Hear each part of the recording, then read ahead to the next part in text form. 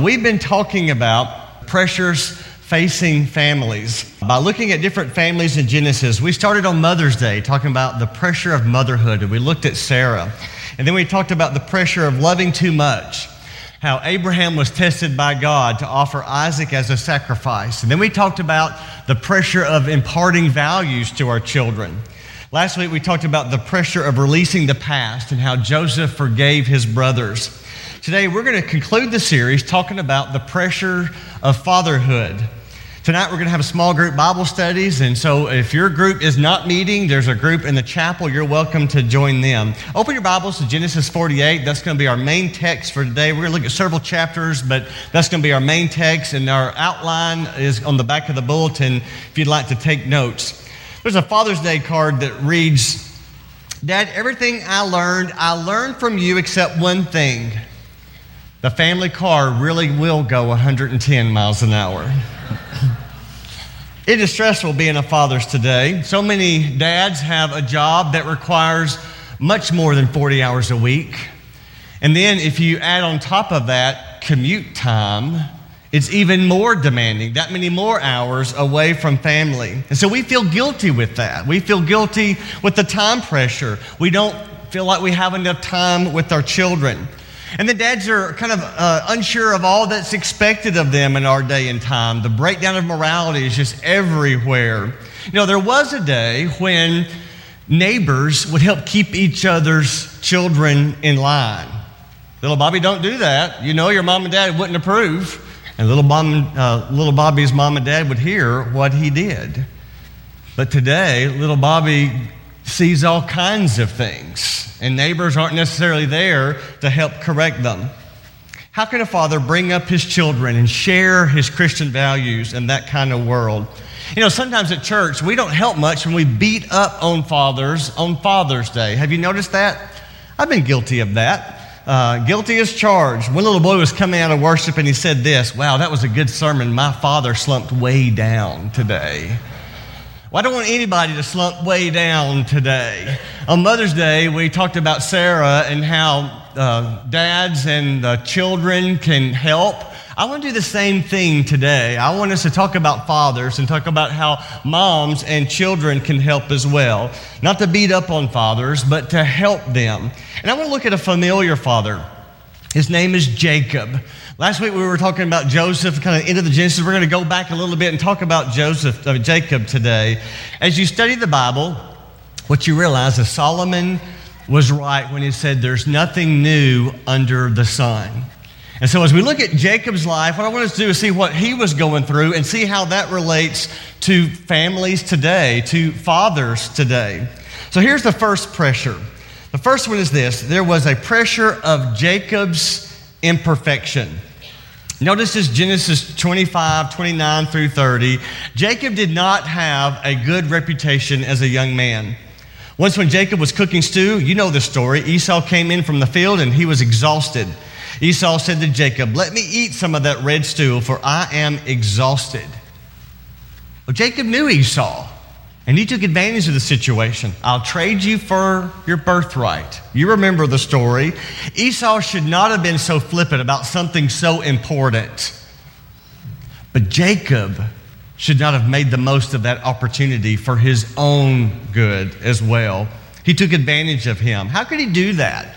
And if you recall, later in life when their father Isaac was old, Jacob cheated his brother again with his mother's help.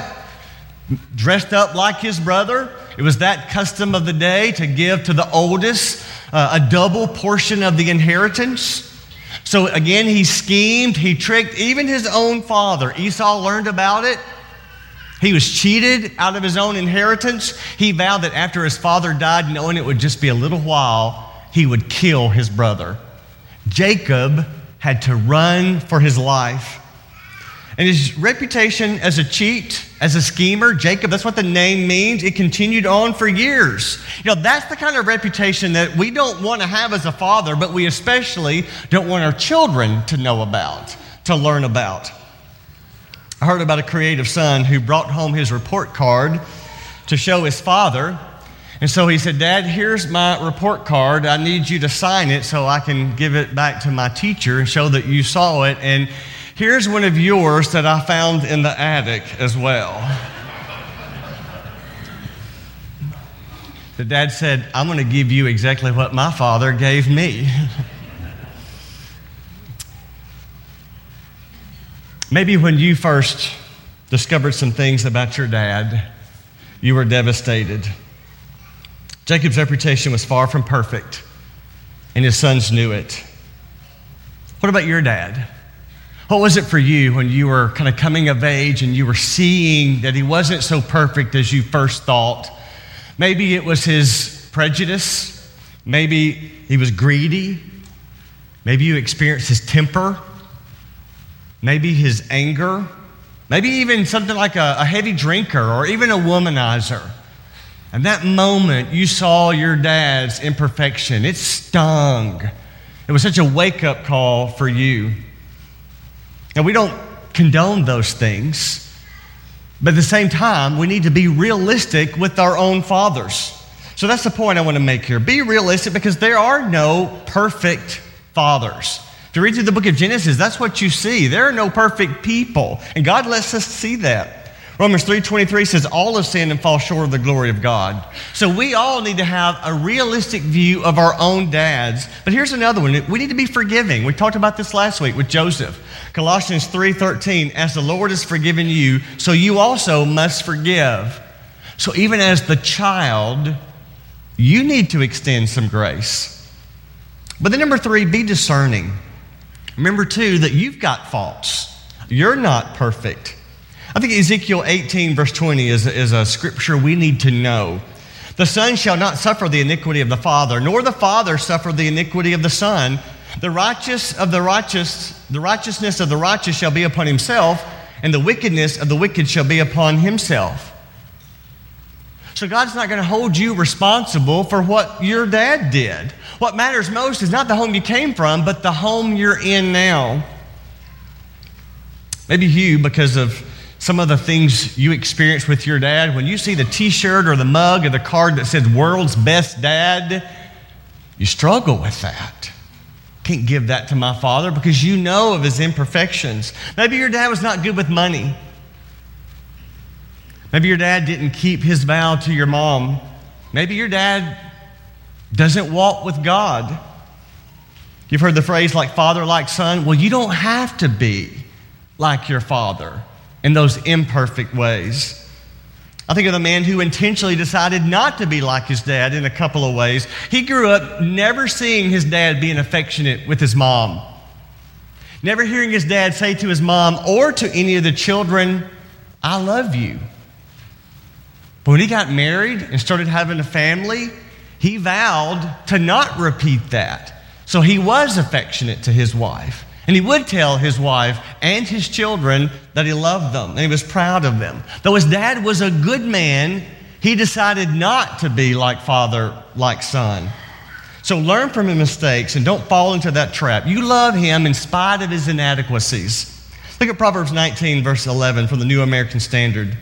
A man's discretion makes him slow to anger, and it is his glory to overlook a transgression. Jacob started out as a cheat, as a schemer, but he didn't remain that way. As you read through the book of Genesis, you realize how he matured, how he grew in his faith in the Lord. God changed his name to Israel, and he became the father of a great nation. Which brings me to the point number 2. Another pressure that Jacob faced, that we face, is providing for his family. Now, God took care of Jacob, blessed him immensely. Look at Genesis 30, verse 43. So the man became exceedingly prosperous and had large flocks and female and male servants and camels and donkeys. So Jacob was affluent, but he was also generous. He was generous with God. Genesis 28:22 says he promised to give God 1/10 of everything. Jacob, as a father, was generous to his own children. Last week we studied how when the famine hit, everybody became desperate. Nobody could survive without going to Egypt and buying grain. So Jacob's family was quite large. He had all these sons and now daughters-in-law and grandchildren, depending on how you read the text, of 70 people in his family. And as a father, as the leader, times like that, you feel the pressure. How are we going to survive? How are we going to make it? So when the famine hit, he sent money with his sons to buy grain to keep his family alive. Providing for your family is a major pressure on fathers today. Dads want to create a sense of security in the home. Young people, you think you have pressures at school? I will tell you, it does not compare to the weight on your dad's shoulders of providing for the family. And he doesn't get summers off. There's no holidays.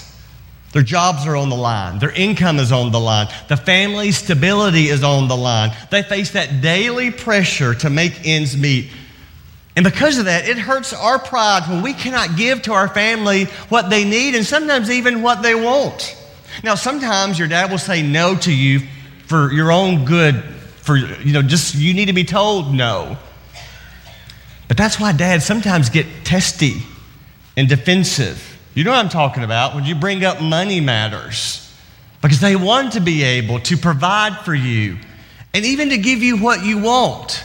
And it's hard for them to see what your friends get, that he's not able to provide. So one of the best things you can do to relieve that stress is just be understanding. Be understanding. Show that by being frugal with money. Make good choices. Be supportive. And even if your dad is well off financially, you tell him thanks. You show your appreciation, because every dad wants to be the hero to his child, to his family. Show your gratitude. If your father is like so many that's just struggling to stay afloat, to make ends meet, you learn to be content. You learn to be thankful.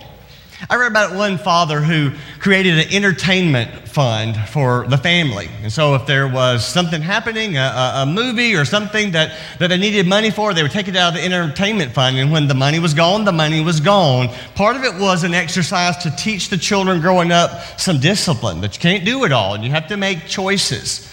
The husband and wife were talking and say, well, is it time to kind of increase that entertainment fund? Things are getting more expensive. And they decided, well, no, because it's teaching those children to prioritize and make decisions. At the end of the year, their two children had taken $1 here and $1 there out of that entertainment fund they were given. Being frugal, saved enough money to take mom and dad out to say thank you. Good lesson learned. Number 2, show appreciation. Children don't always be begging for more. Mom, don't spend more than the money allows. Don't be complaining, moms, about what your kids don't have, or always comparing yourselves to other families. Because what we all know, it's not the material things, possessions that bond families together. It's the everyday life, routine things. And even being creative. See, his dad is a preacher. She tells me when they were very young, 4 children, stay-at-home mom, they were often struggling to make ends meet. Grandparents would step in and buy them shoes twice a year. What a help that was. But her mom would get very creative on limited money. She would make cheese toast and make them feel like they were just having a special treat. She said one time, and this is the days before being a vegetarian or vegan was so in, one time they had tacos with no meat because they couldn't afford it. And she convinced them it was a treat. It wasn't until they were adults and looked back and realized they didn't have a dime. But her mother was so creative and never griped or complained. I witnessed Sia do that with our children. See, everybody goes through hard times. Everybody has struggles. But there's something wonderful about when you can be grateful. You know those big trips that you save up for, maybe go to a theme park? Those are great. But what children remember are those spontaneous moments, where you roast marshmallows on a fire that you set accidentally. Or the power goes out and you all have to camp in the den and you eat stuff out of the pantry that you're not even sure what you're eating because it's dark. Those are their memories. That's what bonds families together. So don't always be demanding more. And then number 4, most importantly, encourage your dad in his occupation. Even as a child, you can do that. You've heard me mention Willard Harley Jr.'s book, His Needs, Her Needs. He talks about how the need for encouragement, that ego boost for most men, is in the top 5 personal needs. Just to hear, you're doing a good job. This is just kind of the way we're wired. Most men want their wives to say, I am really proud of you. Thanks for working so hard. You take such good care of us. But young people, you can help too. Be supportive of your dad and his work on occasion. And mom, if you want your kids to be supportive, they need to see how it's done and watch you do that. Because when they hear you complain, sure wish they paid you more. I'm not sure how much longer we'll last. Oh, honey, don't take that call. You know they're going to call you in. You have to work overtime again. Don't they know you've got a family? Your kids hear that. Or you can choose to show them to be positive, even in a negative situation, by what you say. Dad's late getting home. Kids, you know your dad works really hard to take good care of us. Your father loves us well by working so hard. Isn't it great that your dad is so good that people call on him and he has to go in and help? If they see that modeled in you, if they hear you express support and encouragement, they're going to learn how to do it. So mom, kids, brag on your dad. Let them know he's special. That means so much more than a Father's Day card with your name signed at the bottom. But number 3, Jacob also faced the pressure of rearing children. And you might even put out in parentheses, without their mother. I don't know that we really think about this when we think about Jacob, but in chapter 25, Jacob's wife Rachel died while giving birth to their second son, Benjamin. Most of us can only imagine that sorrow. How can you rejoice at the life of this new baby when the love of your life just died? At the same time, how can you even grieve when you've got 2 children without their mother? They need attention. Now, granted, he had Leah and the other 2 servants that helped, that also had children by, but again, Rachel was dead. Their mother was dead. Jacob had to rear these 2 children without a mother. There are several men today who are single fathers. And it may not be by the death of your spouse, it may be by divorce. That's more common for us. According to the U.S. Census Bureau, I looked it up, 69% of children live with 2 parents. 69% of children live with 2 parents. Now, that's higher than I thought. I'm not sure how that hits you, but here's the bad news. That number keeps going down. Older TV shows had titles like Father Knows Best. Remember? Heard of that one? Or what about Andy Griffith? Do you ever think about him being a single father? We love Andy Griffith. But today's sitcoms make fathers out to be a baboon. He's the idiot. He's the joke. Everybody's laughing at him. That's the message given to young people today. And you add to that, single dads are so often, almost by default, portrayed as deadbeat dads or absentee fathers. So the deck is stacked against them. How can they succeed? How can they do well? There's pressure there. The U.S. Census Bureau also reported that 19 out of 100 custodial parents are hardworking, just as committed dads. And what about those Christian fathers who do not want to be separated from their children at all? I think as a church, we need to be supportive of those fathers who are trying to do the right thing, who want to bring their children up to follow Jesus, because it is tough financially to try to take care of 2 households. It's tough spiritually when you're trying to impart your values when you only see them part-time. And for the divorced mothers, as hard as it is, please don't deliberately make it harder on your children's dad. And if you're the child in a split home, Make life as pleasant as possible for your dad. Don't manipulate him or exploit his guilt or make him feel like he's got to spend more money on you just to make up for it. See, Jacob grieved over the death of Rachel, and he made a horrible mistake of showing preferential treatment to Joseph. We talked about this last week. You remember the story of Joseph. His older sons grew to hate Joseph. It's almost as if they totally forgot about their father's grief. He just lost his wife, but their hate was too much. So you remember the story. They plotted to kill Joseph. They sold him into slavery. Then they came back and showed the bloodied coat, kind of implying that he was dead. The Bible says Joseph was so distraught he refused to be comforted. Now think about this. Those older sons allowed their father to be in that misery for the next 20 years. They knew the truth. Nobody spoke up. No one had compassion. Don't be like that. If you're the child of divorce, you have plenty of opportunities to make it worse.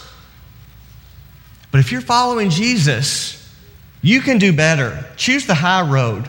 Proverbs 17:9, whoever covers an offense seeks love, but he who repeats the matter separates close friends. But maybe the greatest pressure for Jacob was number 4, to be a positive influence in his home. To be a positive influence in his home. Even though he was far from perfect, as you read through these chapters in Genesis, you notice how he grew in the Lord, and he made an effort, a very obvious effort, to be a spiritual example to his family. When he sent his sons to buy grains, notice what he said to them in Genesis 43:14. May God Almighty grant you mercy. And he was deliberate to show to his children his priority of worshiping God. When the whole family was making that move to Egypt to live, just to survive, on the way to worship, he stopped and worshiped on the way to Egypt. Genesis 46, verse 1. So Israel took his journey with all that he had and came to Beersheba and offered sacrifices to the God of his father Isaac. And God gave him a neat message, just what this father needed to hear. Let's keep reading verse 2. God spoke to Israel in the visions that night and said, Jacob, Jacob. He said, here I am. And then he said, I am the God of your father. Do not be afraid to go down to Egypt, for there I'll make you into a great nation. I myself will go down with you to Egypt. I will bring you up again, and Joseph's hand shall close your eyes. That's just what he needed to hear. And later in that chapter, there's a very touching scene where this father and son see each other for the first time after 20 years.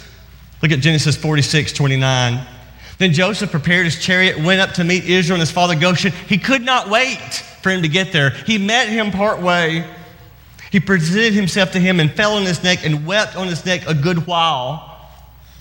One translation says, wept profusely. Israel said to Joseph, now let me die, since I've seen your face and know that you are still alive. He was so overcome with thanksgiving to God, he said, God, just take me now. He lived to see a son. I want you to look at the main text. If you get your Bibles open, it'll also be on the screen. The whole family in Genesis 48 are now in Egypt. Verse 1, after this, Joseph was told, behold, your father is ill. So he took with him his 2 sons, Manasseh and Ephraim. Now notice, after being separated for 20 years, getting married, having 2 sons, now his dad is back in the picture. When he gets word about his dad about to die, he grabs his sons because he wants them in on this. Verse 2, it was told to Jacob, your son Joseph has come to you. Then Israel summoned his strength and sat up in bed. And Jacob said to Joseph, God Almighty appeared to me at Luz in the land of Canaan and blessed me and said to me, behold, I will make you fruitful and multiply you and make you a company of peoples and give this land to your offspring after you for an everlasting possession. And then skip to verse 8. When Israel saw Joseph's sons, he said, who are these? Joseph said to his father, these are my sons whom God has given me here. And he said, bring them to me, please, that I may bless them. Now the eyes of Israel were dim with age, so he could not see. So Joseph brought them near him, and he kissed them and embraced them. And Israel said to Joseph, I never expected to see your face. And behold, now God has let me see your offspring also. We can't read the whole chapter, but as it continues there, Jacob lays hands on Manasseh and Ephraim, gives them a blessing. He gives Joseph a blessing. You keep reading the next chapter, every one of his sons, Jacob gives a blessing. Now, he's very realistic about them. He's also prophetic in what he says. Remember earlier I said to all of us to overlook your father's imperfections? A good reason to do that is just what we see here, because you have them too. Your dad knows your imperfection. Jacob knows about the shortcomings of his sons, but he blesses them. It's the same in his family. And with all their mistakes, with all their blunders, they become the head of the 12 tribes of Israel. Even Judah, who lacked courage, who lacked character, who did some major blunders even as an adult, was selected to be the one through whom Jesus would come. How do you live up to that kind of pressure? Jacob blesses his children. I guarantee you, every father in this room feels the pressure to be a spiritual influence on their children. And that struggle, that pressure is hard today, because more and more we feel alone and we feel inept. We struggle to know, how do we bless our children? What do we say to them? Let me recommend a book to you. Gary Smalley and John Trent wrote a book called The Blessing.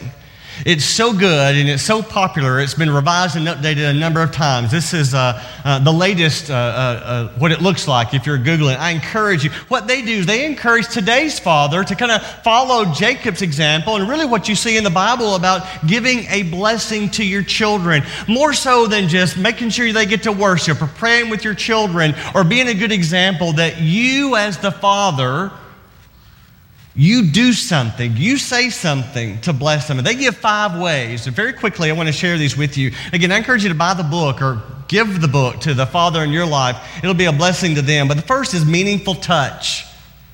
Jacob embraced, kissed, and laid hands on his sons and his grandsons. That physical touch is important. Even today, giving a hug, a touch, an elbow bump, a kiss on the forehead, wrestling even. That physical touch communicates a blessing. Number 2 is spoken words. That verbal affirmation. Children long to hear their dad say, I love you. I'm proud of you. Even as an adult, we love to hear our father say that. You did well. I'm here for you. Number 3, expressing high value. To bless means to honor. Help them to understand that they are your world. They mean that much to you. Isaac knew how much Abraham adored him. We studied that. You know the story. But he also knew that he loved God more. But we express high value when we sacrifice time for them, even career opportunities that might not be best for the family. Number 4, picture a special future. You look for ways to speak life into your children. Jacob knew the imperfections of his son. He knew them very well, but he loved them anyway and still was able to bless them and say good things about them. And we can do the same, even in those formative years. You really care about people. You could be a good nurse or a doctor one day. Or I see in you, you're so insightful. God can really use that talent to bless people. That just makes me smile. Or number 5, an act of commitment. It's not enough just to say the words. You've heard it before. Children spell love, Time. It's not just they want to hear you talk about it. They want to see it. They want to experience it. So you spend your time, your money, your effort to communicate worth and support. But here's the truth. Most men, or at least many men, I think it's most men, have a hard time with this. especially the verbal part of being able to say what we really feel, what's really down deep.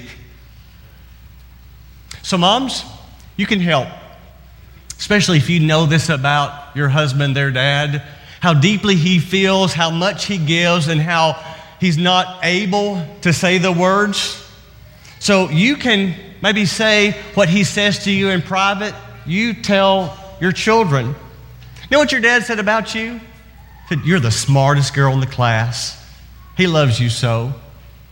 You should have seen the look on your dad's face last night when you were on that platform or when you made the play. He was so proud, buttons almost popped off his shirt. Or mom, even that spiritual moment, dads, we jump into fix-it mode when there's a problem. But mom, if you see a spiritual moment, you say, "Hey, let's pray about this. Everybody grab a hand. Dad, you lead us." And allow dad to be a blessing to the family. But dad, sometimes we need to swallow our pride and step up and do what needs to be done or say what needs to be said. And not let our fear of bumbling our words or maybe getting choked up or shedding a tear keep us from doing what our children need from us. And even if your words aren't just right, don't worry, because your son, your daughter, they're going to hear your heart and know exactly what you mean. To the children in the room, whether you're 7 or 17 or 27, and you could really keep going, and you see your dad on occasion do something right, tell him. Call him out on that. Say a kind word to him. I guarantee you, he will act like it's nothing. But he will remember that for the rest of his life. And as much as you want to know that he is proud of you, he wants you to know that he would give his life for you. You have no idea how much pressure is on your dad. You have no idea how much he loves you, even though he may not express it well. Here's another book I recommend. Patrick Morley wrote a book years ago, and again, it's been updated several times. It's called Man in the Mirror. He tells a heart-wrenching story about an ill-fated Alaska fishing trip. A group of fishermen had landed in a secluded bay in Alaska, had a great day of fishing, but when they returned to their seaplane, they were surprised the tide had already gone out, so it was on the ground. They had no choice but just spend the night, and when the tide came in the next morning, to take off.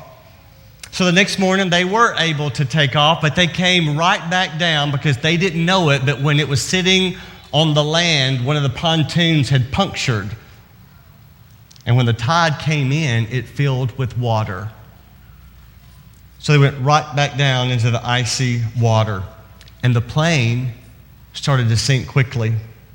There were 3 men and a 12-year-old son, Mark, of one of the men. They prayed, and they all jumped in the water to swim to shore. But it was not just icy water. What they didn't know is when they jumped in, there was also a strong rip current working against them. 2 of the men reached shore. They were strong swimmers, but they were exhausted. It became an every man for himself kind of moment because that rip tide was so strong. And so when they looked around to see who it was just the 2 of them, and they looked and they saw their other friend, who was also a very strong swimmer. But his son, who was 12, was not. And when the dad realized that he could leave his son and swim to shore and save himself, he chose instead to stay with his son. They watched. Those 2 men watched as that father, with his arm around his son, was swept out to sea. That dad chose to die with his son rather than live without him. There's a fact that most children do not know. Your Father loves you so much, He would die for you. I guarantee you, if I were to say, fathers, if that's you, stand, everyone here would leap to your feet. No hesitation. You want to know where that comes from? That is the love of God in you. When you love someone so much that you're willing to die for them. John 15:13, greater love has no one than this, that someone laid down his life for his friends. Jesus would rather die for you than live in eternity without you. That's the gospel. And that's the love we have in families. That's where we learn it from. God would love nothing more, dads, than for you to be that spiritual influence in your home. If you've not yet given your life to Jesus, today's the day. Or if we can pray for you as a father to be the man that you need to be to help point your family to Jesus, we want to encourage you with that. If we can pray for you, you can come forward as we sing this song. Or if you're ready to be baptized, whatever your need is, won't you come as we stand and sing to encourage? For this